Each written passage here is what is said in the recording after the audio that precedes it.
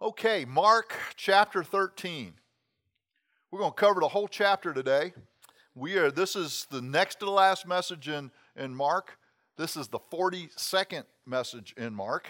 And, you think you ought to have 50 to move it, but it's time to move forward. So we're going to be here.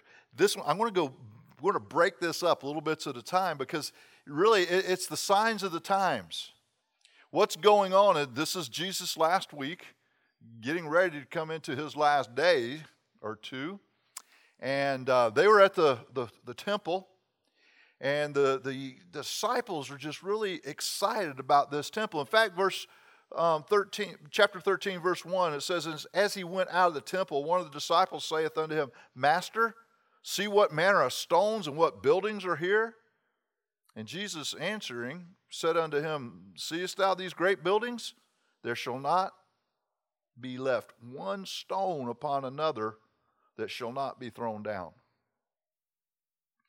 Jesus wasn't real impressed with the temple.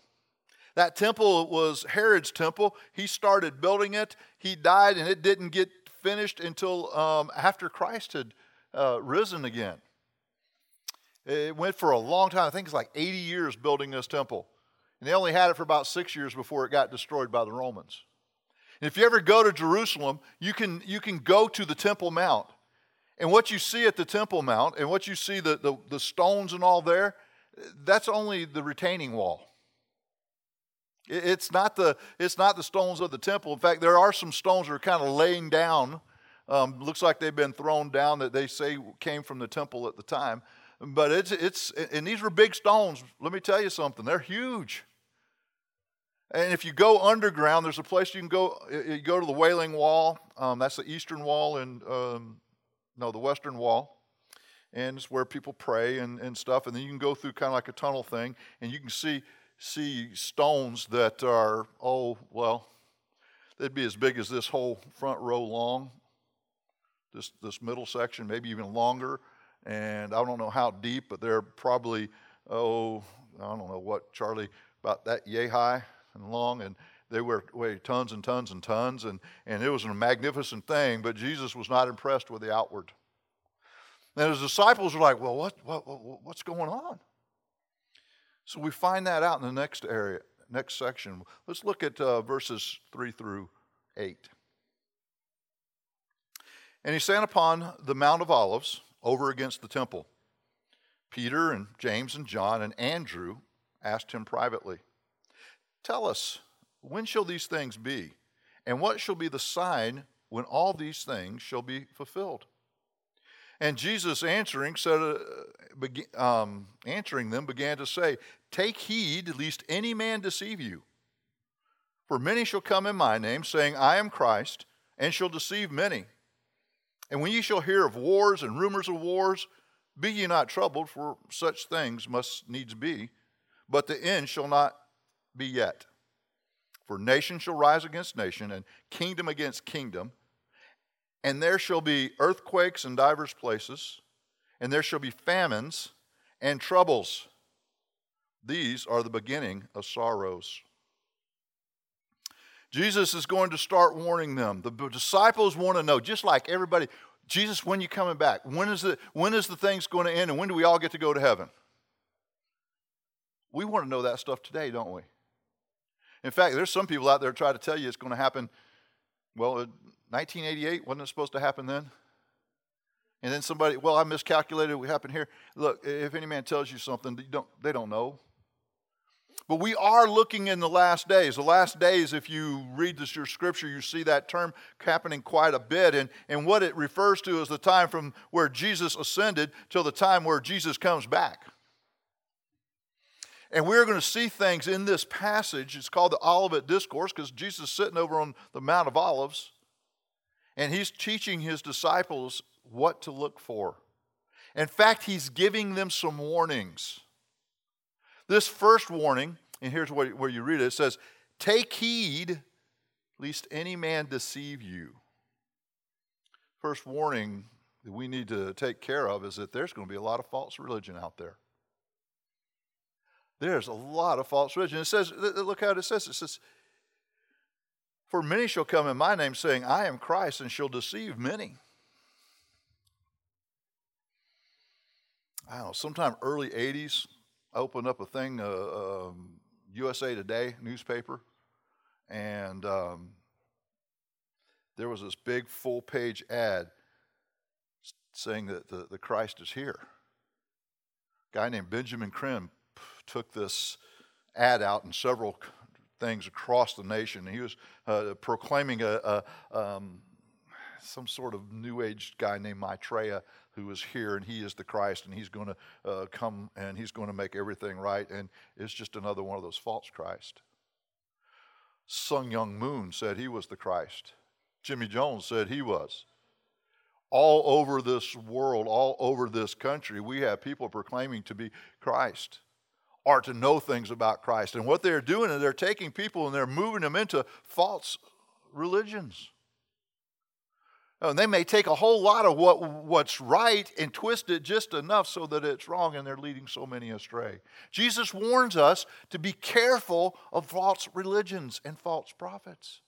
He goes on and he talks a little bit about the signs of the times. It says that you're going to hear wars, rumors of wars. And he says this, don't be troubled, for such things must needs be. But the end shall not be yet. Look, I think what he's trying to tell us there, don't get stressed out because of all the things happening in this world. If you look up, you can go online and figure out how many wars are going on in this world. They're all over the place. And they're going to give you all sorts of things. But then you're going to get even a little more specific here, because he says, for nation shall rise against nation. Now, in our American thought process, we're thinking country against country there. But that's not what it's talking about. The word for nation there is ethnos. We get our word ethnic from it. So what you're going to see is tribal warfare. This group of people against this group of people. We're going to make sure that everybody's against each other, and you're going to see this happening more and more and more and more. Unfortunately, we've been seeing a lot of that in our country lately. He says it's going to happen. Then he says kingdom against kingdom. There's your nation, and there's what we think of as nations, countries against countries. And he talks about earthquakes in diverse places, famines. There's a lot of hungry people in this world. Well, we're blessed here. Even if we have to eat pinto bean flakes.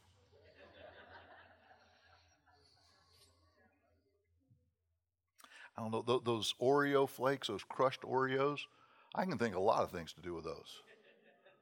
Ice cream, mix it all together. My daughter-in-law makes a cheesecake with Oreo crust. I need to get her a bag, and she needs to do that for me. That'd be a great Father's Day present, except it'd send my diabetes into orbit. Bad sugar.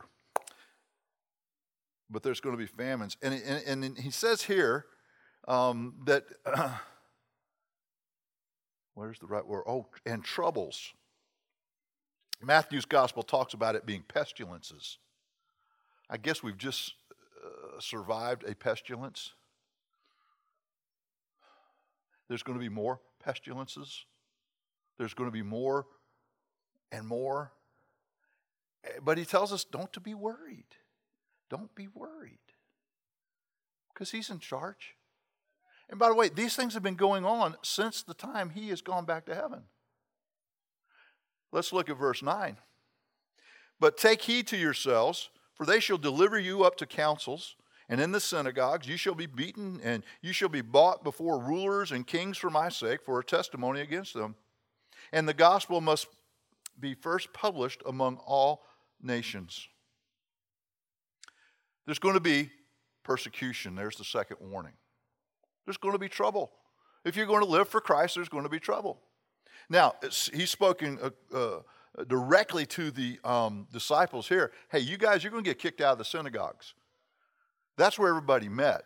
And those first believers in that first era of Christianity, and most of them were Jewish believers. And they got kicked out of their families. They got kicked out of the synagogues, which was the meeting place, and kind of like what we do in church. And you think about it, you saw a lot of that come to fruition in Acts. Well, you saw Saul, who turned into Paul, persecuting people. You saw Peter and John get beaten, stuck in prison, and these things happened and happened and happened, and they're still happening today, just in different places.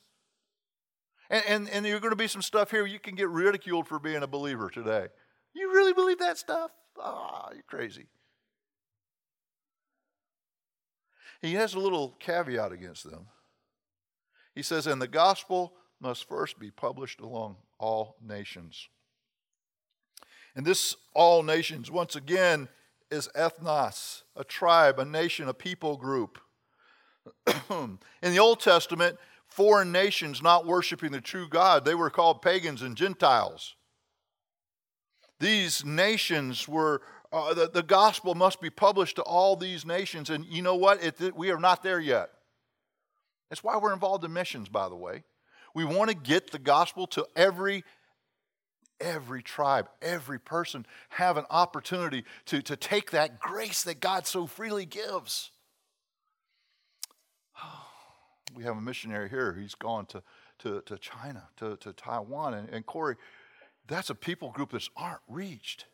And there are so many people groups that aren't reached, and the gospel's not readily available in their own language and in their own, it's not there, and we need to be about getting it there.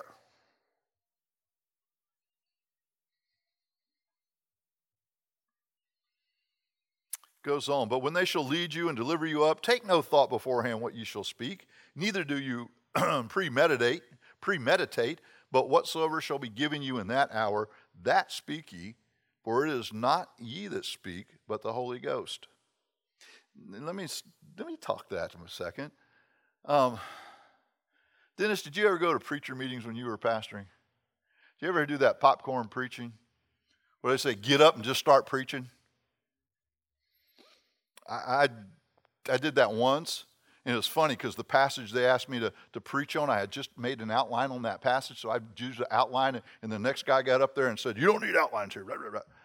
They think, some pastors and some preachers think that this message here in verse 11 is about preaching. Well, no, this verse in 11 is when you're under persecution and and you are up against a trial and things, the Holy Spirit's going to give you the right words. It's like the words he gave Stephen when Stephen was being persecuted and stoned. It's the words he gave Paul. It's the words he gave Peter. It's the words that's when the Holy Spirit is going to speak through. And you don't have to be prepared.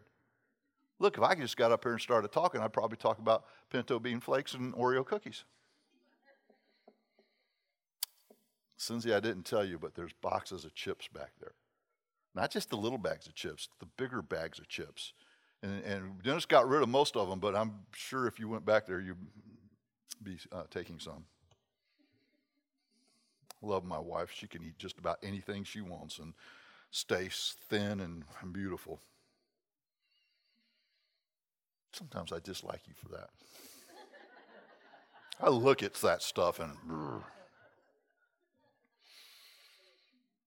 Verse 12, now brother shall betray the brother to death, and the father the son, and children shall rise up against their parents, and shall cause them to be put to death. And ye shall be hated of all men for my name's sake, but he that shall endure unto the end, the same shall be saved. There's going to be persecution. There's going to be family members turning in family members. And by the way, don't you know that stuff's happening now and has happened throughout the history from the time Jesus has left? If your history, just study World War II, study the Nazi Germany. It wasn't just Jewish people that were being taken away. And there's a lot of Jewish people turning in other Jewish people. But there were Christians being hauled away. Understand those things are going to happen.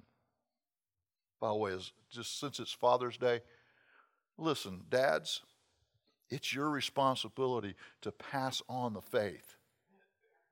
It's not the preacher or the youth pastor or the children's church worker. It's your responsibility to lead your home in a way where faith can be caught.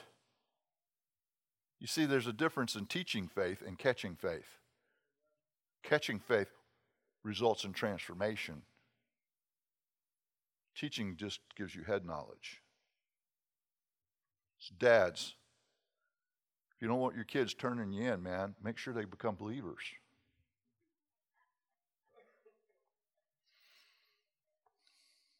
Yeah. Well, that's one way to look at it. Oh. Verse 14. But when you shall see the abomination of desolation spoken of by Daniel the prophet, standing where it ought not, let him that readeth understand, then let him that be in Judea flee into the mountains, and let him that is on the housetop not go down into the house, neither enter therein to take anything out of his house. And let him that is in the field turn not back to take up his garment, but woe unto them that are a child, and to them that give suck in those days. And pray that your flight be not in the winter. For in those days shall affliction such as has not from the beginning of the creation which God created unto this time, neither shall be. And except the Lord has shortened those days, no flesh should be saved. But for the elect's sake, whom he hath chosen, he hath shortened the days. And then, if any man shall say unto you, Lo, here is Christ, or Lo, there he is, believe him not. For false Christ and false prophets shall rise and shall show signs and wonders to seduce, if it were even possible, even the elect. But take heed, behold, I have foretold you all these things, all things.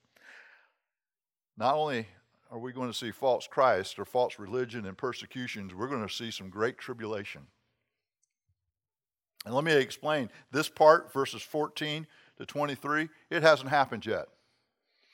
This is going to happen within this abomination of desolation. If I understand our eschatology properly, that's going to happen about the middle of a 7-year tribulation period that we call the Great Tribulation. I don't plan on being here during that time. I believe the rapture will happen before that starts.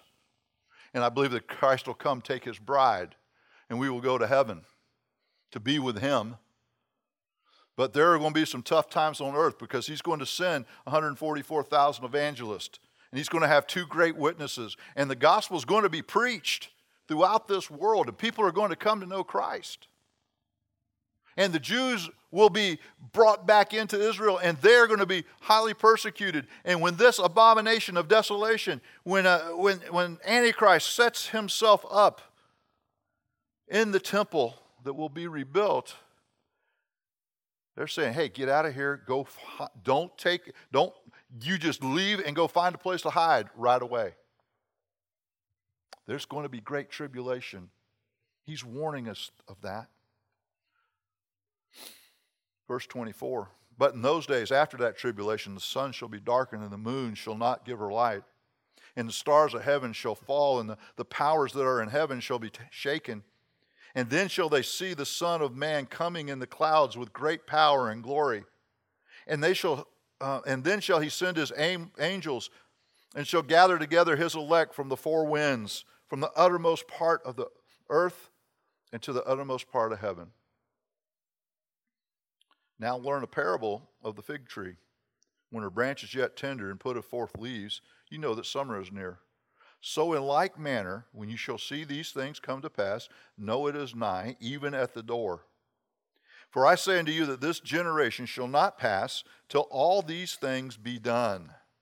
Heaven and earth shall pass away, but my words shall not pass away. Been a lot of confusion in that little passage there about what a generation is.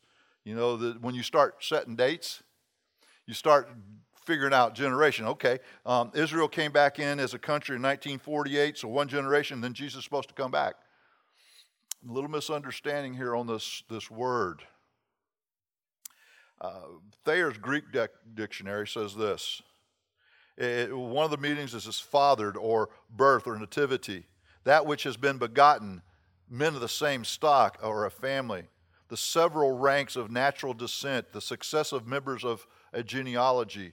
Metaphorically, a group of men very like each other in endowments, pursuits, character, especially in the bad sense of a perverse nation. The whole multitude of men living at the time. An age, get this, an age, the time ordinarily occupied be each successful generation, a space of 30 to 33 years. What we want to know about this generation is it's not limited to that 40 years or 30 years. It's an age or a time. It'll be when the time that will pass away, that generation that is under grace. That's the generation we live in. We've been under grace since Christ rose, and when that generation ends, when Christ calls us back, that age of grace changes. One of the key things there is heaven and earth shall pass away, but my words shall not pass away. See, we have his word right here. We need to stay in that. Verse 32, but of that day and hour knoweth no man, no, not the angels which are in heaven, neither the Son, but the Father. Take heed, watch and pray, for you know not when the time is. For the Son of Man is as a man taking a far journey, who left his house and gave authority to his servants, and every man his work, and commanded the porter to watch. Watch ye therefore, for you know not when the master of the house cometh, at evening or at midnight, or at the cock crowing, or in the morning, lest coming suddenly he find you sleeping. And I say unto all, watch. Fourth warning is that Jesus is coming back, and we don't know when that is. We don't know when he's coming back. It could happen any time. I don't know when it's going to happen, but it could happen any time. I probably didn't say it the way I had it written, huh? This is the next point. Yeah, unknown of time of Christ's return. We don't know when he's coming back. When I was in high school, we lived in Miami, and my parents would go out of town.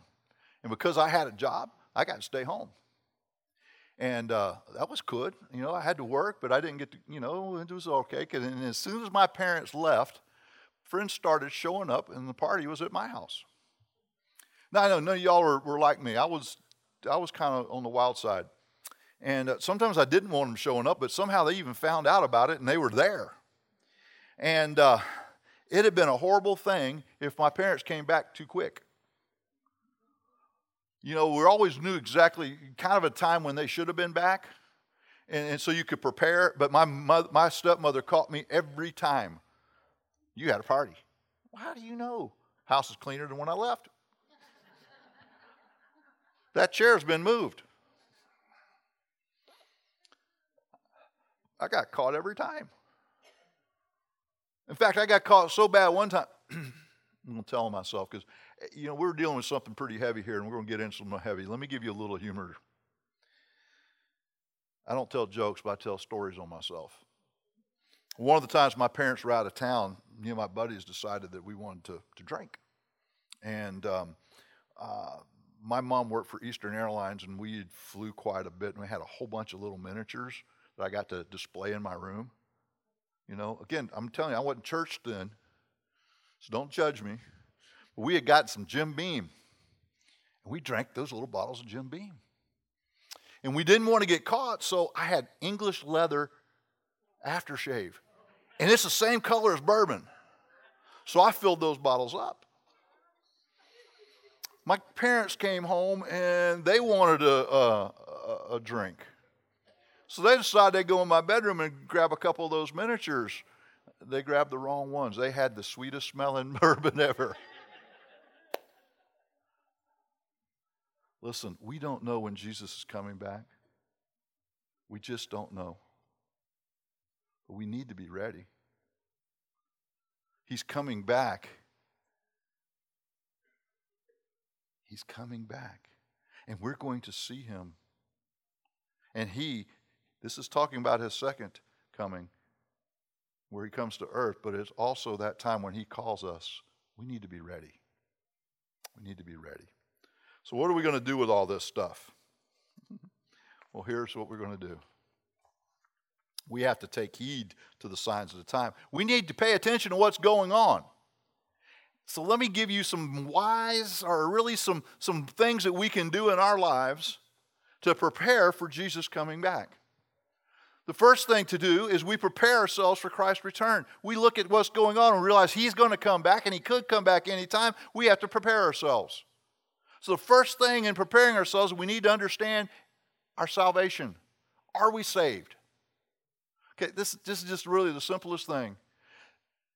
Have you put your faith in the death, burial, and resurrection of Jesus Christ? There it is. That changes everything. It's not how good you can be. If it was how good you could be, I can never get there. That little thing with the English letter probably commit me forever. There's a whole bunch of other stuff they never knew I did. What about your salvation? Is there a time where you put your faith, where you believed on Jesus Christ as your Savior? See, we need one because we're all messed up. As we teach you kids, sin is anything you think, say, or do that displeases God. And some of you will say, well, I never do anything. I never say anything wrong. Great, but you're thinking it. We need salvation. We've all sinned. We've all come short of the glory of God. Jesus died on the cross. He rose again. And if we believe in Him, our sins are forgiven. They'll never be brought up against us again. How's your salvation this morning? Secondly, what about your sanctification? I'm going to use all these big words today. I'm going to even alliterate in some of this. 1 Corinthians 1:30. But of Him are ye in Christ Jesus, whom of God made unto us wisdom and righteousness and sanctification and redemption. 1 Thessalonians 4:3 and 4. For this is the will of God, even your sanctification, that you should abstain from fornication, that every one of you should know how to possess his vessel in sanctification and honor. By the way, you want to know the will of God? That tells you right there.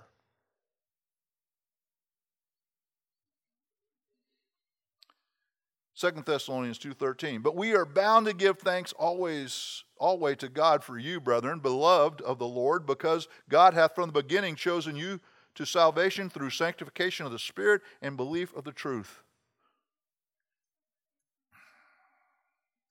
Listen, let me just tell you a little bit about this sanctification thing. This is something that starts, it's salvation. God is setting you apart. He is making you holy. And how that all works, some of that depends on us. Not that we can make ourselves, but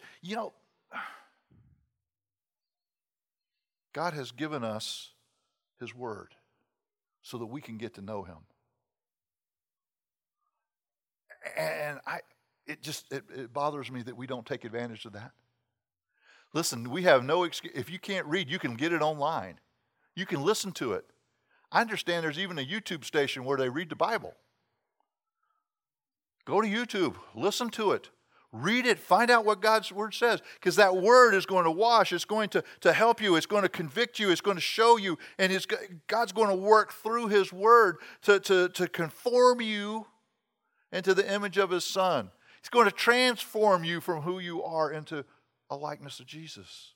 That's sanctification. This is that process that goes on and on. How is that going in your life? Look, Sunday morning and Wednesday night is not enough. Back in the old days, Sunday morning, Sunday night, Wednesday night, Thursday night visitation, Saturday visitation, that was not enough. Every day you need to be in God's Word some way. You need to listen to godly music. That there's so much that teaches through that. We need to be saturated in God's Word as He works in our lives. Not only that, what about separation? Oh man, you're going to talk about that? Yeah, I am, but I'm going to try to give you what it really is. 2 Corinthians 6:14, be ye not unequally yoked together with unbelievers. For what fellowship hath righteous with unrighteous? Or what communion hath light with darkness? And what concord hath Christ with Belial? Or what part hath he that believeth with an infidel? And what agreement hath the temple of God with idols? For ye are the temple of the living God. As God hath said, I will dwell in them and walk in them, and I will be their God, and they shall be my people. Wherefore come out from among them, be ye separate, saith the Lord, and touch not the unclean thing, and I will receive you, and will be a father unto you, and ye shall be my sons and daughters, saith the Lord Almighty. Listen, separation is not isolation, okay? Separation isn't not having anything to do with somebody that's not a church person. That's not what separation's all about. It starts talking about being unequally yoked. That's an illustration from the Old Testament. It told Israel that you don't join two different kinds of livestock together to pull a plow. If you have a mule on one side and an ox on the other, it's not going to work out right, is it?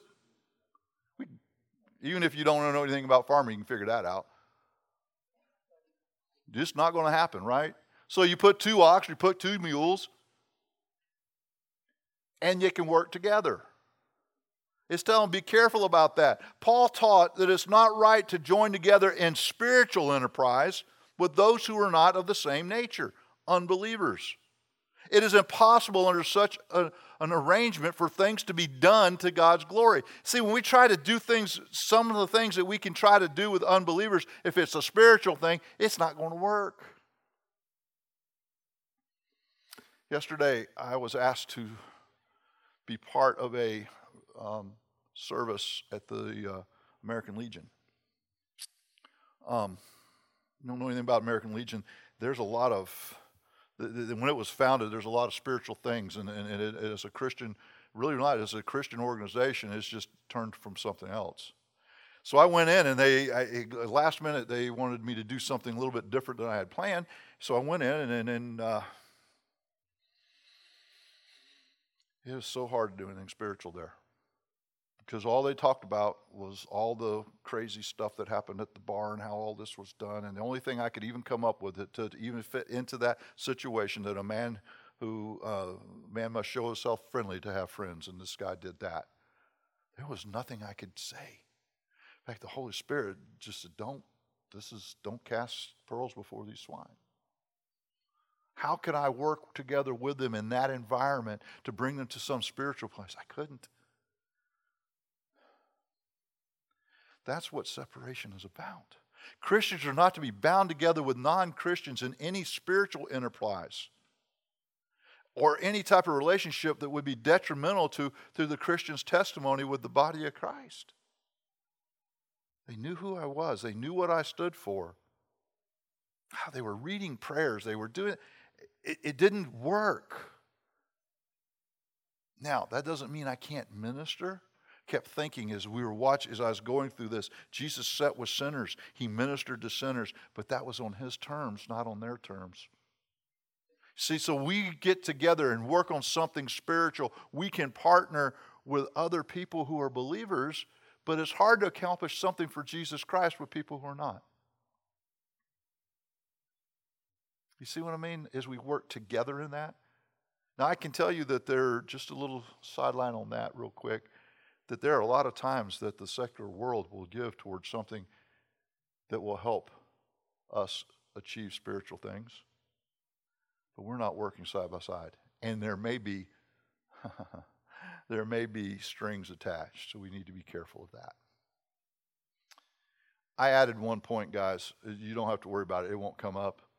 As I was going through this, I thought, what about stewardship? You guys know what I'm talking about when I say stewardship? It's this thing where we got to take care of the things that God gives us. In Luke and in Mark and in Matthew, Jesus is always saying, watch, take care of things. You don't know when things are going to happen. You don't know when the master's coming back.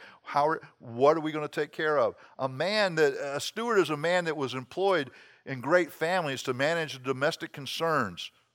He was a manager. He kept the rents. He kept the income accounts. He kept everything going. He is like the key man. And we are God's stewards. Webster says in Scripture and theology, a minister of Christ whose duty is to dispense the provisions of the gospel, to preach its doctrines, and to administer its ordinances. It is required in stewards that a man be found faithful. Look, How are you doing at taking care of the stuff God gives you? That's all. How are you doing in taking care of that? Are you taking care of what he gives you? Are you taking care of your time? Are you using it in a wise way? Oh, by the way, let me tell you what wise way is. It's not mean working yourself to death all the time. And by the way, and God will have a way of getting your attention. You'll fall off playground equipment and hurt your shoulder. I'm getting there. Still a little painful at times. No, we need to manage our time. We need to take care of ourselves. We need to manage the treasures, to manage the things that God gave us. We need to take care of that money that God gave us and use it in ways that not get drowned so much in debt that we can't even breathe. Been there, done that. Don't have the t-shirt because I couldn't afford one. My wife says, yep. I'm glad she's around because she keeps things done. How are you taking care of your finances? How are you using that? How are you using the talents that you have? The abilities. Listen, we need to take care of the things God's given us. That's what it means to be a good steward. The signs of the times are all around us. We need to prepare for Christ's return. Our salvation, our sanctification, our separation, and our stewardship. Now I'll go through these next points fairly fast. How are we going to take heed to the signs of the times? Prepare for Christ's return. Then we allow the signs to motivate us unto good works. Mark 13:24. But in those days after tribulation, the sun shall be darkened, and the moon shall not give her light, and the stars of heaven shall fall, and the powers that are in heaven shall be taken, and they shall see the Son of Man coming in clouds with great power and glory. Verse 10 says, and the gospel must be first published among all nations. Ephesians tells us that we are his workmanship, created in Christ Jesus unto good works, which God hath before ordained that we should walk in them. 1 Timothy talks to the rich people. It says, charge them that are rich in this world, that they be not high-minded, nor trust in uncertain riches, but in the living God, who giveth us richly all things to enjoy. That they do good, that they be rich in good works, ready to distribute, willing to communicate, laying up in store for themselves a good foundation against the time to come, that they may lay hold on eternal life. Oh, and Titus 2:13. Looking for that blessed hope and the glorious appearing of the great God and our Savior Jesus Christ, who gave himself for us, that he might redeem us from all iniquity and purify unto himself a peculiar people, zealous of good works.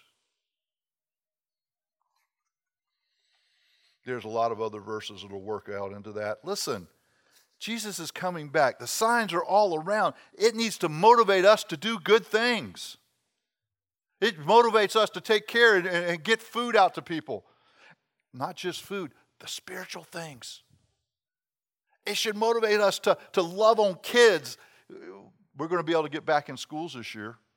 We're going to need help with Good News Club to love on a whole bunch of kids that don't get loved on. MOPS is going to start in August. We're going to need some more helpers for MOPS. It should motivate us to love on these little kids, because some of them need that too. In fact, a lot of them need it. Man, what about the people all around us? What about each other? Some of us need a little hug once in a while. We need a little encouragement. We need a little love. We should be motivated to do good things for others, because the signs of the times.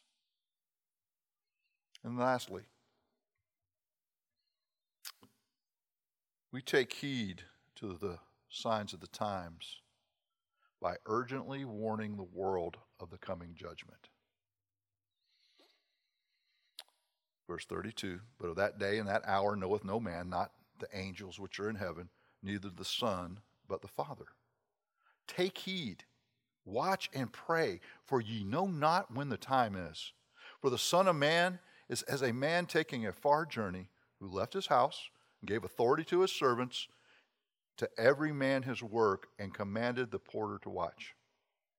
Watch ye therefore, for you know not when the master of the house cometh, at evening or at midnight, or at the cock crowing, or in the morning, lest coming suddenly he find you sleeping. And I say unto all, watch. Romans 14:12 says, so then every one of us shall give an account of himself to God. Hebrews 9:27, as is appointed unto men once to die, but after this the judgment. Revelation chapter 20 talks about the great white throne judgment. Listen, I don't want to preach a gospel of fear. I want you to preach a gospel of love. But if we love the people around us, we need to urgently warn them that there is a judgment coming. Not all paths lead to heaven. I know that's a popular thing today. Even among so-called Christian faith, there's a thing called universalism. It's a doctrine that's been brought out by several people that, we'll kind of get there one day. Not according to God's word. The only way we're going to get there is by knowing Jesus as our Savior. So we need to urgently warn people. Now let me tell you something. Don't go around going, you're going to go to hell. That's not going to get you anywhere.